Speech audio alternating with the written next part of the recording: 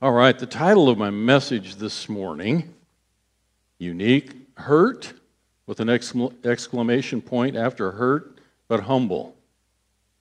Hurt, but humble. Now, it's going to take a little while before you figure out what in the world does that message have to do with where he's preaching right now or what he's reading, because we're going to start in the 14th chapter of Matthew at verse 22. What it to me is so incredibly intriguing, powerful, wonderful as I read through the Gospels to realize that each of these were individuals. Everybody say individuals. We are individuals. We're unique creations, each one of us.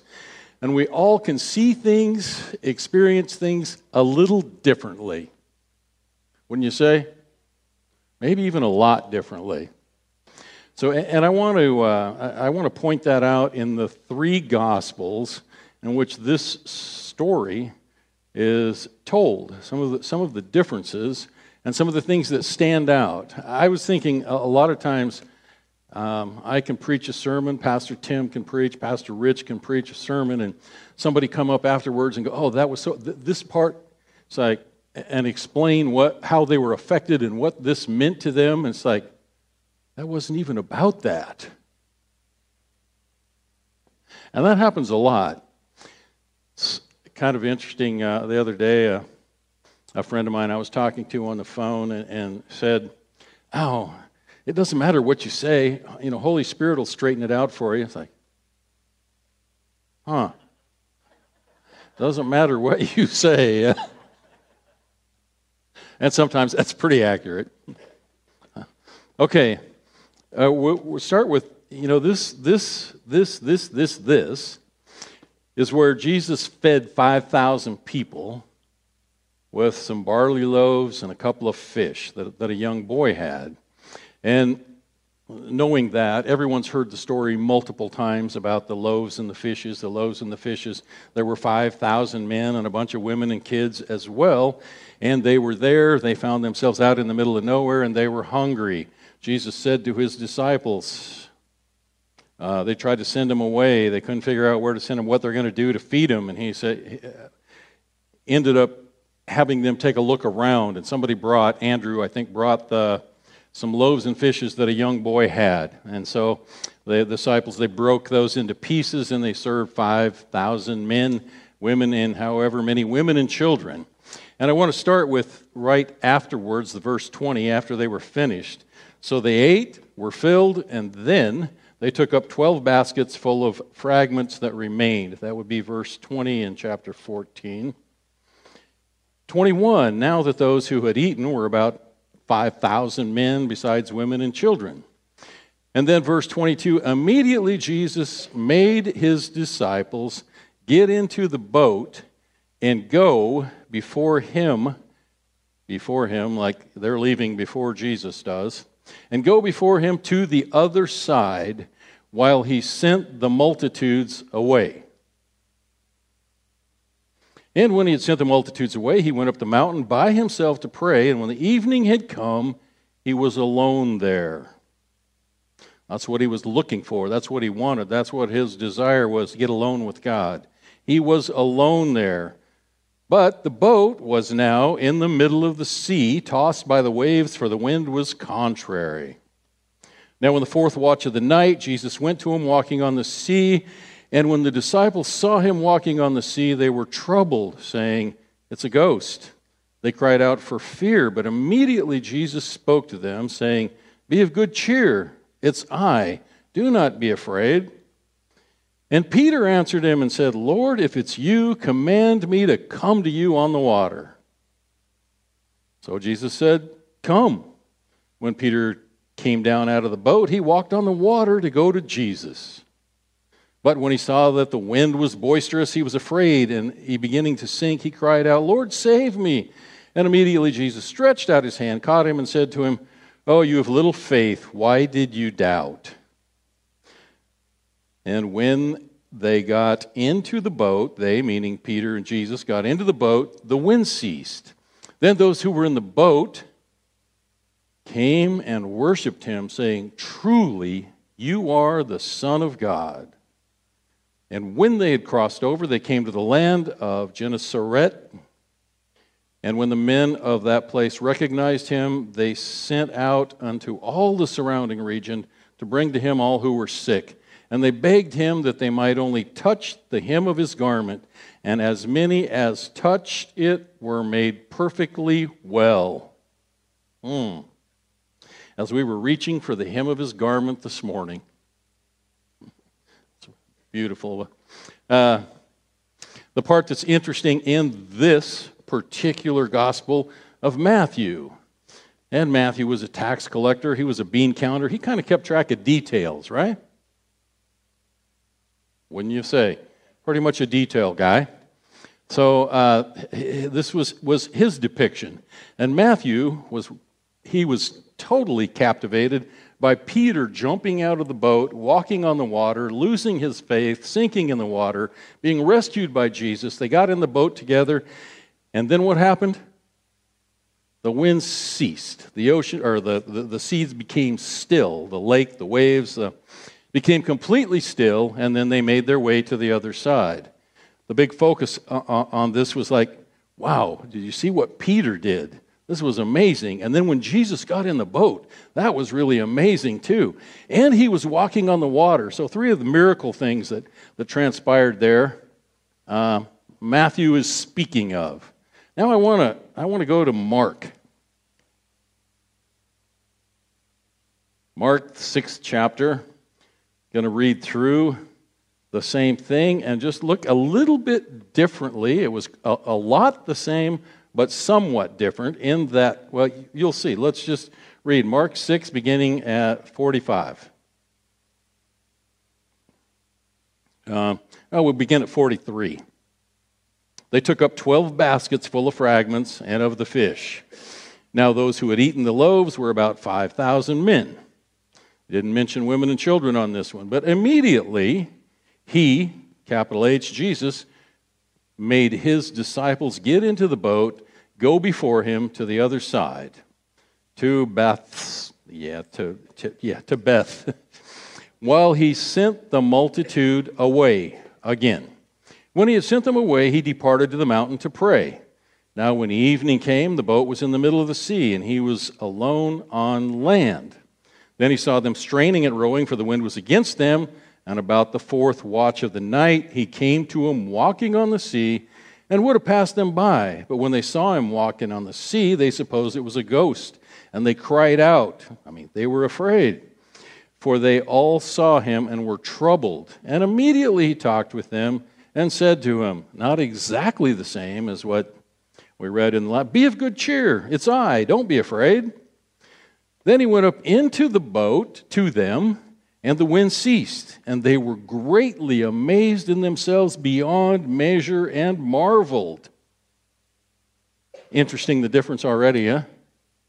They were just baffled, they were amazed, they marveled when Jesus came into the boat, but they all missed Peter jumping in the... Is that not interesting to you? It's like, wow, somebody really focused on Peter. Somebody else is really focusing on, this is an absolute marvel. When he got into the boat, that it ceased. They were greatly amazed and beyond measure, and they marveled. For they had not understood about the loaves because their heart was hardened. When they had crossed over, they came to the land of Gennesaret and anchored there. And when they came out of the boat, immediately people recognized him. Ran through the whole surrounding region, began to carry out on beds who were sick to wherever they heard he was. Wherever he entered, into villages, cities, or the country, they laid the sick in the marketplaces, begged him that they might just touch the border of his garment, and as many as touched him were made well. Close, huh? Pretty close there. Now I want to go to John, 6th chapter of John.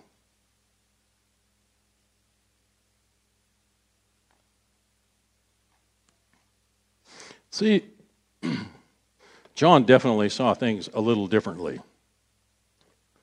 I think John was the self-described, the one that we pretty much think of as the disciple that Jesus loved? Everybody kind of think that John was the disciple that Jesus loved. At least John thought he was the disciple that Jesus loved. But I kind of think that John had a little bit of an insight. Either there was something to that, or Jesus shared some things with him, or by having if he's the one who had his head on the chest of Jesus when they were having meals and stuff, that he pretty much understood the heart of Jesus. Either that or Jesus had his ear. He had Jesus' ear. Because, let's read. See what I'm talking about here. John's 6th chapter, beginning at verse 13. Therefore they gathered after they had eaten, after they fed the 5,000. Therefore they gathered them up, filled 12 baskets with the fragment of the 5 barley loaves, which were left over by those who'd eaten. Now, no fish in this one, just barley loaves. Fish are more likely to spoil, I guess. It didn't gather them. So then those men, when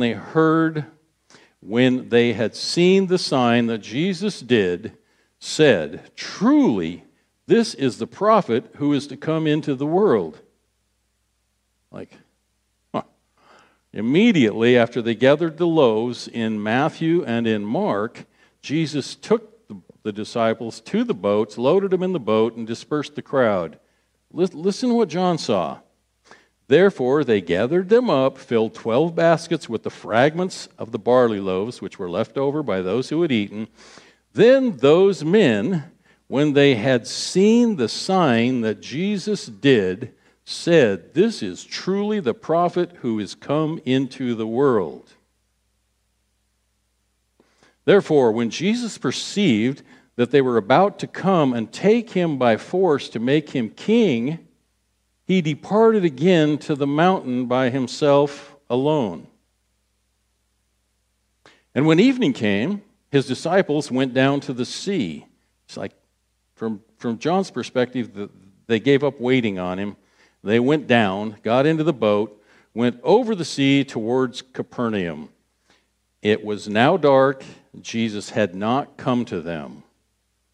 So they decided on their own, it's time to go, boys. Load up and let's hit the oars.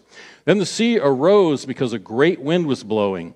So when they had rowed about 3 or 4 miles, they saw Jesus walking on the sea and drawing near the boat, and they were afraid.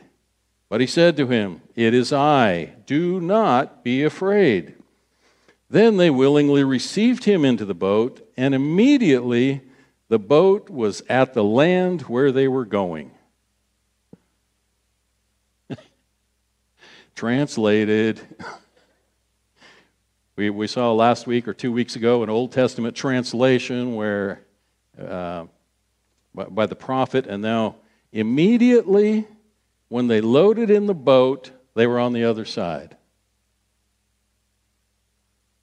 How do you explain that?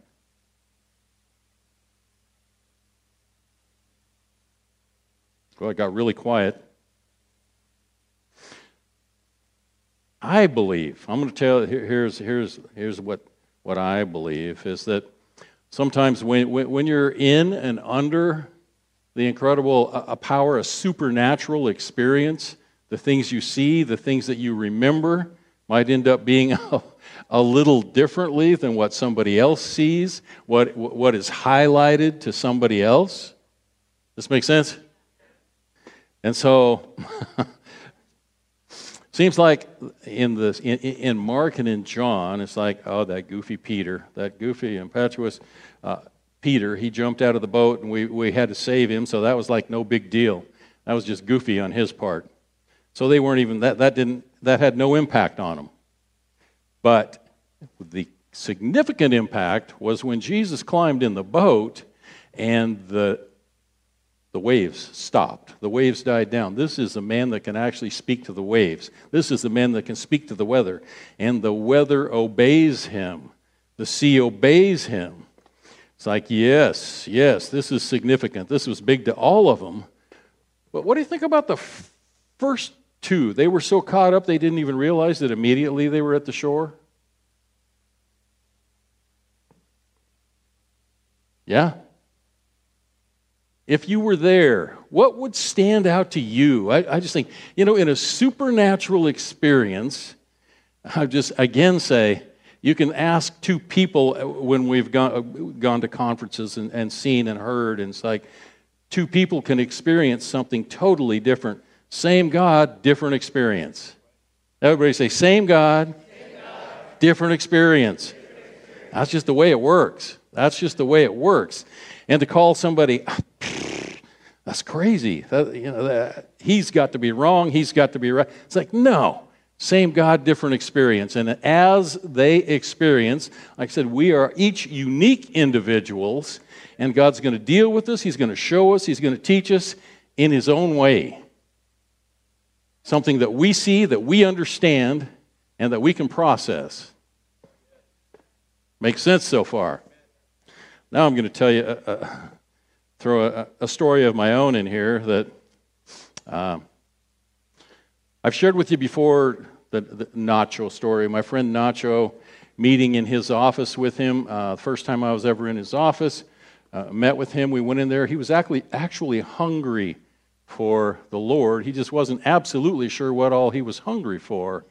But the presence of God came, and the Father's heart, we stood in front of what I described as a glass wall in this office. I distinctly remembered standing in front of a glass wall where the people on the other side of the wall could see through that wall. They could see what we were doing in there.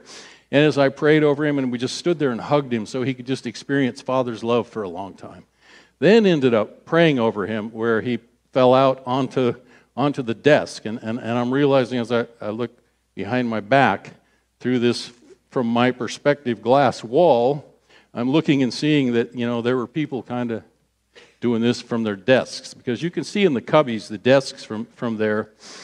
And I was there just a few weeks ago in the office, I think for the second time, and I walked in there, and this time there was a couch, a couple chairs, and I sat on that couch, and I turned and looked at that glass wall. It's like, what happened? That glass wall was probably a 6-foot wide window by about 5 feet tall, and it had a blind covering it up.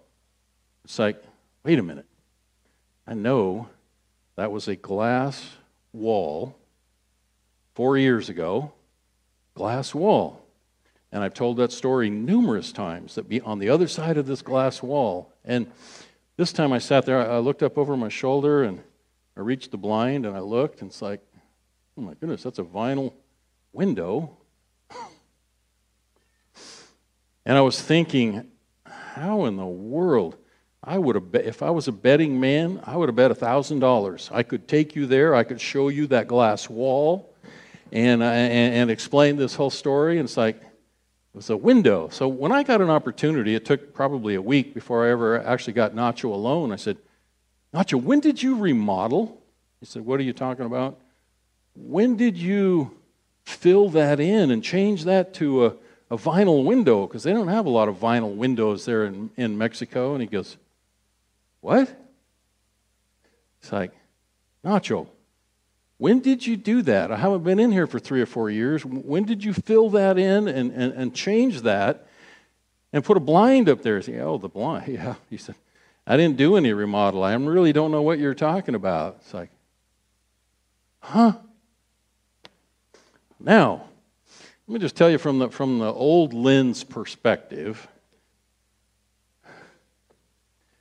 I used to be, about 15 years ago, maybe a little longer, maybe a little less, really judgmental. And if somebody did something like that, and I would go in there and see that after somebody telling me a story, it's like, oh, I can probably only believe about half of what you say now.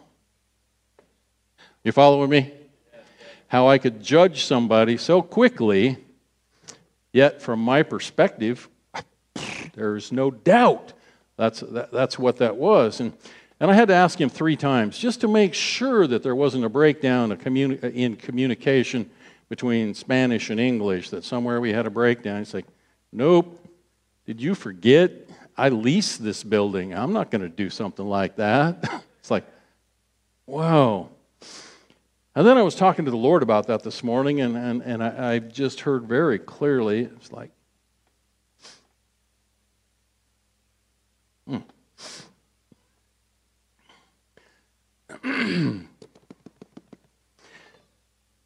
what? That was like, that was like a prophetic look, Lynn. It's like, how so? Like the things that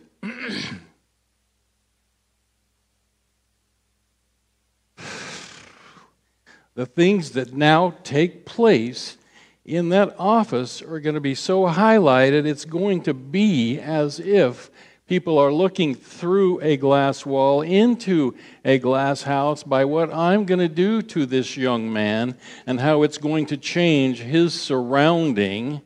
That's what you saw. It's like, oh, wow. Because there was no doubt in my mind. There was a glass wall right there. It's like, thank you, Lord. Thank you, Lord. He spent about 3 or 4 days with us a couple weeks ago, and God so touched him while he was here. And he came to visit the church one of those days, and everybody that greeted him here, so you're Nacho. He went away feeling so loved, so special. And he shared that with us, that, man, I just love it there. Those people are amazing. Those people are awesome. So thank you for the way that you treated my friend Nacho. People are different. Okay, how far did we get? John 6:13. We're going to keep reading John 6:13 through 21. On the following day, 22, when the people who were standing on the other side of the sea saw that there was no boat there anymore, except that one which his disciples had entered, and that Jesus had not entered the boat with his disciples, but his disciples had gone away alone. However, other boats came from Tiberias near the place where they ate bread after the Lord had given thanks. So the people are kind of trying to figure this out. It's like, when the people therefore saw that Jesus was not there, nor his disciples, they also got into boats, and they came to Capernaum, seeking Jesus. Everybody say, seeking Jesus. That's what they came for. And when they found him on the other side of the sea, they said to him, Rabbi, when did you come here? It's like, how in the world? We saw that boat go. The disciples were in the boat. You weren't in the boat. No other boat left from here till this morning. How did you get there? How are you here? And Jesus answered him and said, most assuredly, I say to you, you seek me not because you saw the signs, not because it was an incredible supernatural event, but because you ate the loaves and were filled. Like, I think that in our society today, even much more than in Jesus' time, one of the things that we're constantly trying to do is figure out how to explain naturally, how to understand naturally what happened in a supernatural event. We just want to know, like, I need to be able to explain that. How did this happen? And he just like, well, let me just tell you.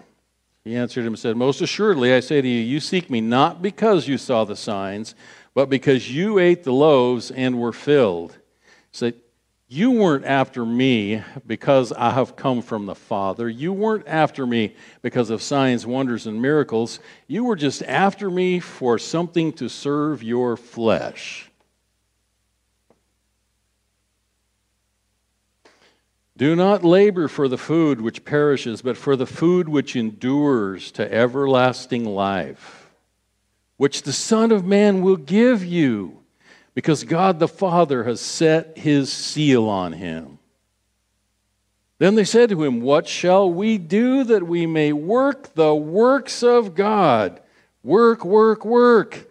And Jesus answered him and said, This is the work of God, that you believe in him whom he sent.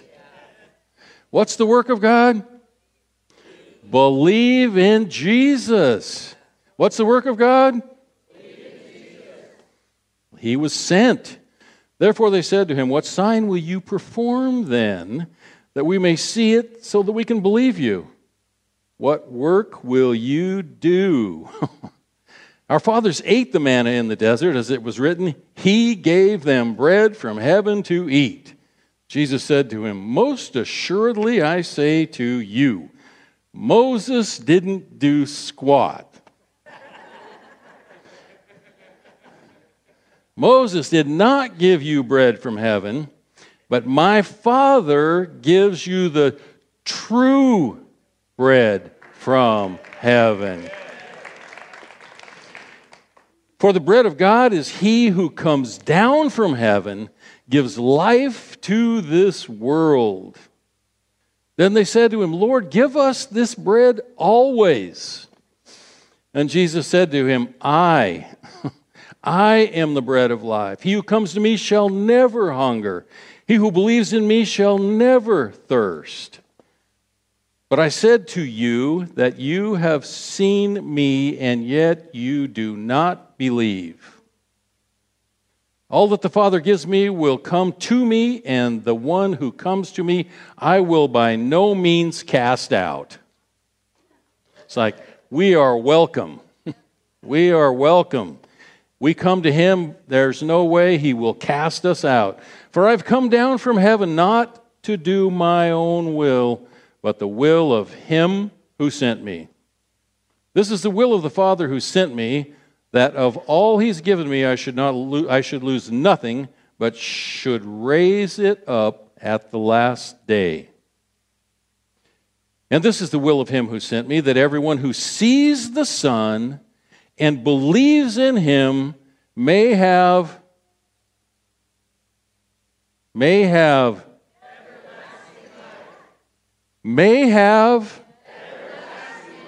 and I will raise him up at that last day. Then the Jews murmured against him, because he had said, I am the bread which came down from heaven. And they said, is this not Jesus, the son of Joseph? Is this not Jesus the man? Is this not Jesus the son of Joseph, whose father and mother we know? How is it then that he says, I have come down from heaven?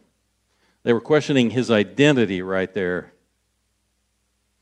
Jesus therefore answered and said to him, don't murmur among yourselves. No one can come to me unless the Father who sent me draws him, and I will raise him up at the last day. It's like, sometimes that's just about where we can feel like complete failures when we're working on somebody, where we're trying to get somebody to give their life to Jesus, and we think that is our responsibility to make that happen, and Jesus makes it really clear. He takes some of that pressure off. No one can come to me unless the Father who sent me draws him. Then I'll raise him up at the last day. It's written in the prophets, and they shall all be taught by God. Therefore, everyone who has heard and learned from the Father comes to Jesus, to me, Jesus speaking. Not that anyone has seen the Father except he who is from God, which is Jesus. He's seen the Father. Most assuredly, I say to you, he who believes in me has... I'm the bread of life. Your fathers ate the manna in the wilderness, and they're dead.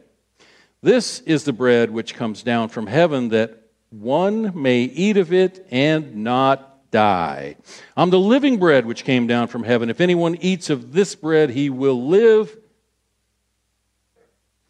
And the bread that I shall give is my flesh, which I shall give for the life of the world.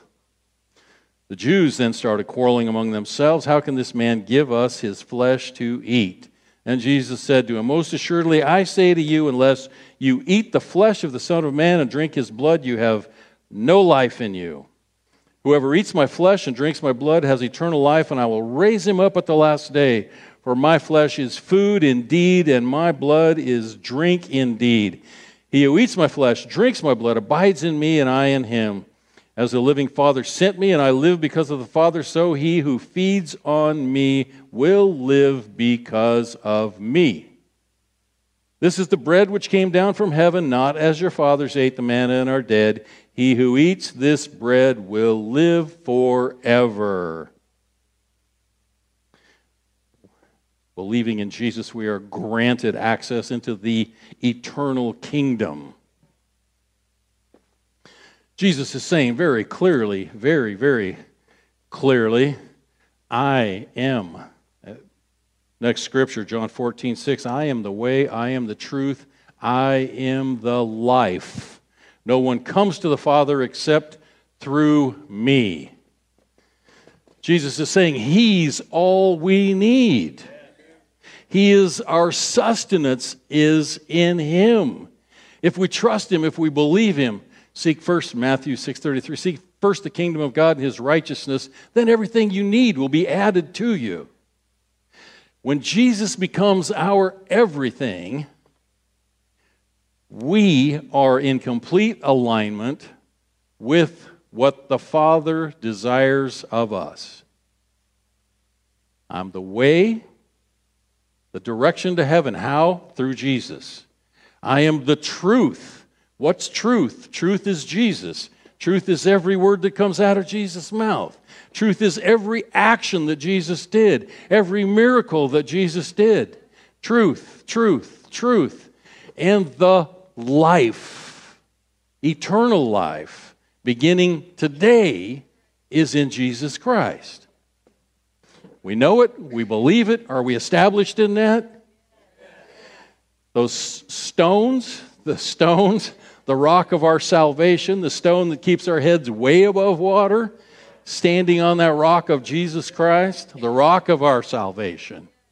Jesus, Jesus, Jesus.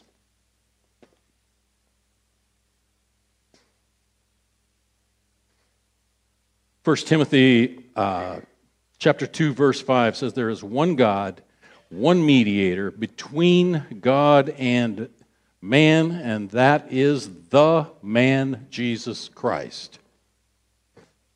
One God and one mediator between God and man, and that is the man, Jesus Christ.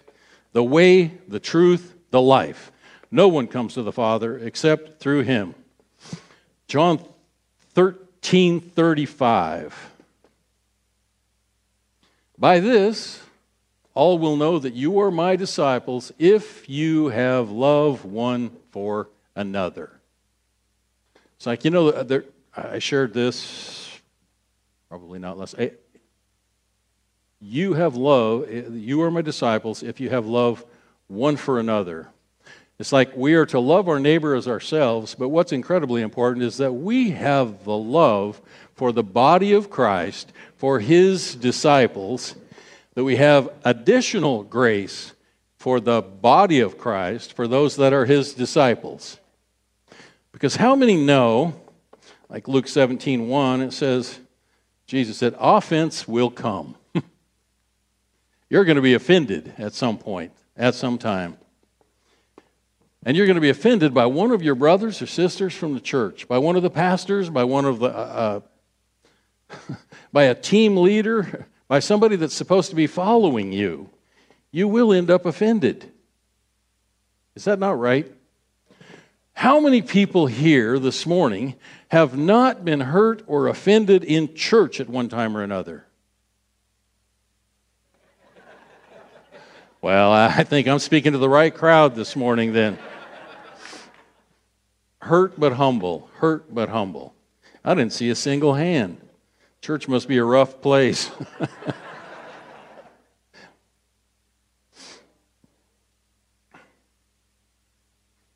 James 4:6 says, God resists the proud, but gives grace to the humble. God resists the proud, but gives grace to the humble. If we can be humble and exercise humility through our hurt, God can heal us quickly, and we come out the other side as overcomers, stronger, better, more compassionate. I was thinking,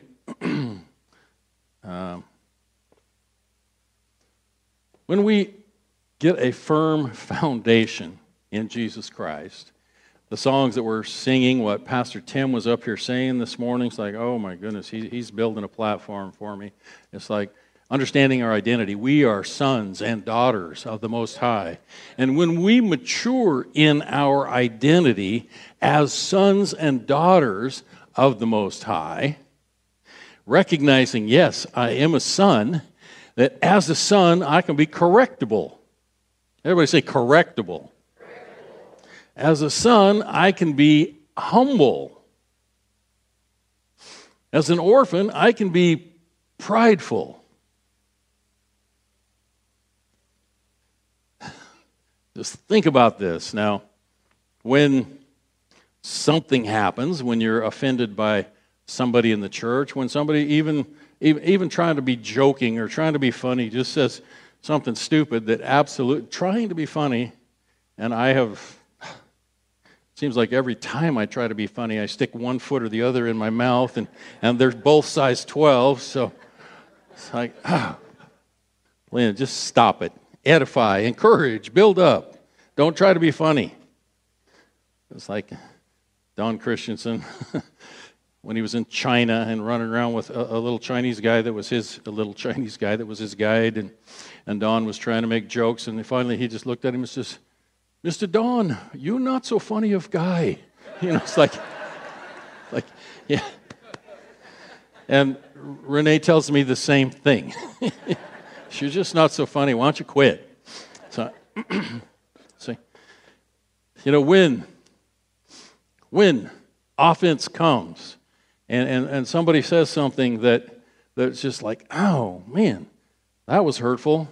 The first thing I do now, seek to understand, then to be understood. Like, where is that coming from? Why did she say it? Why did he say that? Wow. Okay. How can I pray for him? Or how can I pray for her? Because she or he is definitely hurting. Something has happened in their life that's definitely got them crossed up, cross-wired, something. What can I do to help here rather than what I call it is the magnifying mirror response when if like my wife were to say something mean to me. Now this home thing is a little bit different than all the rest. I have two choices in how I would respond, and I can become that magnifying mirror where what she says to me and the way that she says it to me, I can get it right back, only I can magnify it so it goes back harder, harsher, meaner, badder.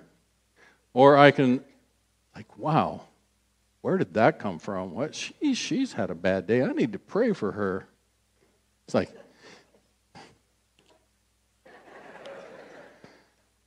you had to pray for her too, Colleen?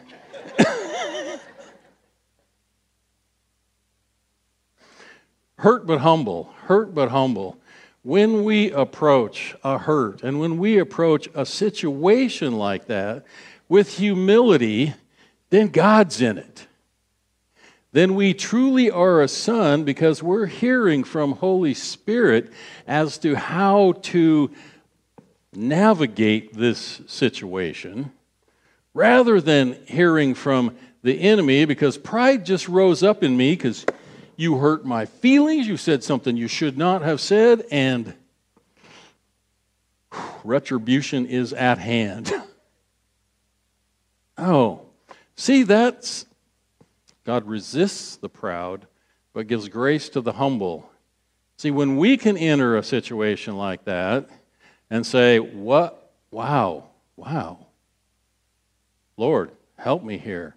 Holy Spirit, I need some guidance and I need some direction here. I need to hear from you as to how, rather than getting my button pushed, letting my pride rise up because my feelings have been hurt. Are you with me? You know, it really is a matter of pride typically. Because you hurt my feelings and I am not going to stand for that. I don't deserve that. And you're going to get it.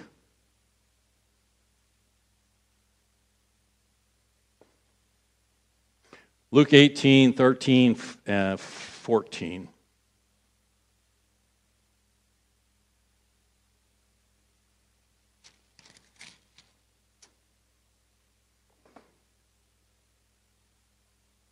This is kind of one of those, even if you back up a little bit. Let's start at verse 10.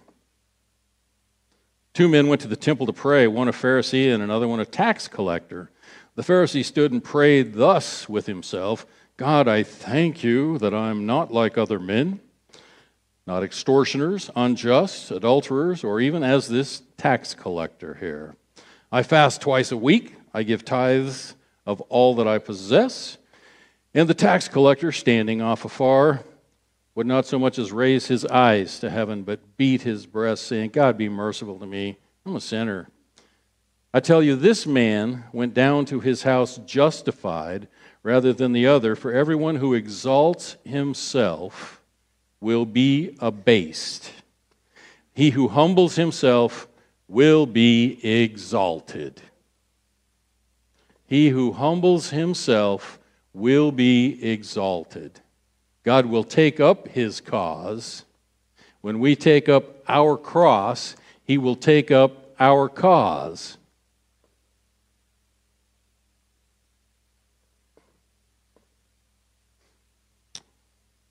Last? No, not last. I want to read two more. 2 Timothy chapter 2, 24 or 26.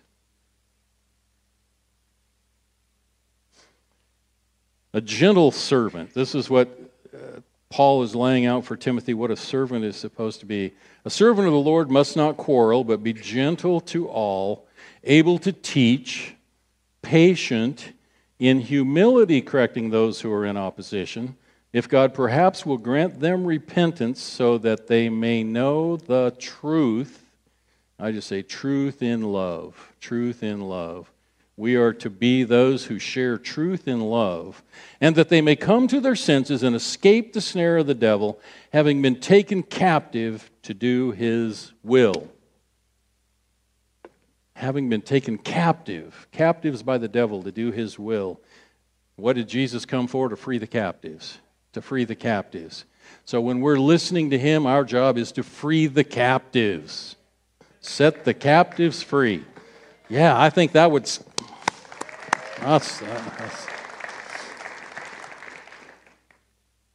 Okay, the last scripture that I have, and we're going to be closing right after that, is Ephesians 5:21. Submitting to one another in the fear of God, that as believers, as family members, as brothers and sisters, believers, as disciples of Jesus Christ himself, that we are to submit to one another in the fear of the Lord. And when I say submit to one another, it's like, you know, when we are about encouraging, edifying, building one another up, but we see someone who has slipped, fallen, is slipping, is standing on shaky ground, we should be able to go to them, tell them what we see, and we should be able to receive that with humility. And then two things should happen. It's like, if someone has come to me and shared something that they've seen in my life, it's like, whoa, you, and it's like, I should also hear, there should be a confirmation in my spirit between them, me, and Holy Spirit. So when two people, when I hear somebody share with me, and that comes into alignment with the Holy Spirit, I need to fix it. Because sometimes he indeed will use a brother or sister, not just a pastor, to speak into your life, and we need to submit to one another in reverent fear of the Lord. Does this make sense? All right, let's stand then.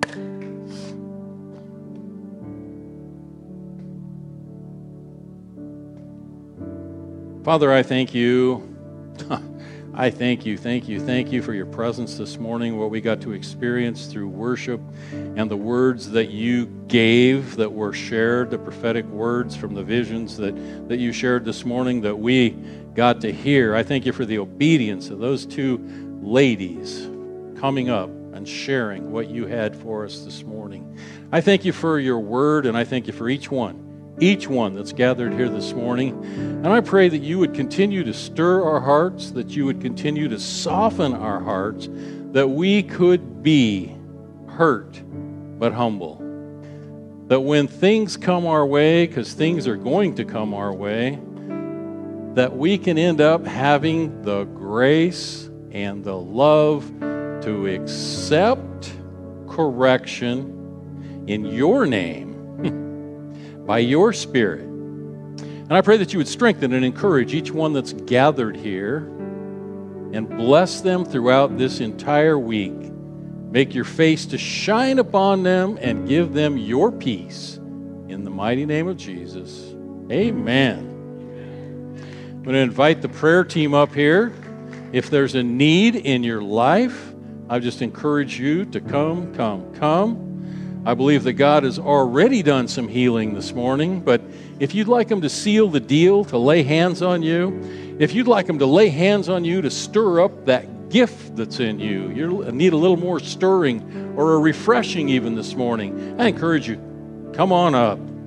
Lord bless you. Have a fabulous week.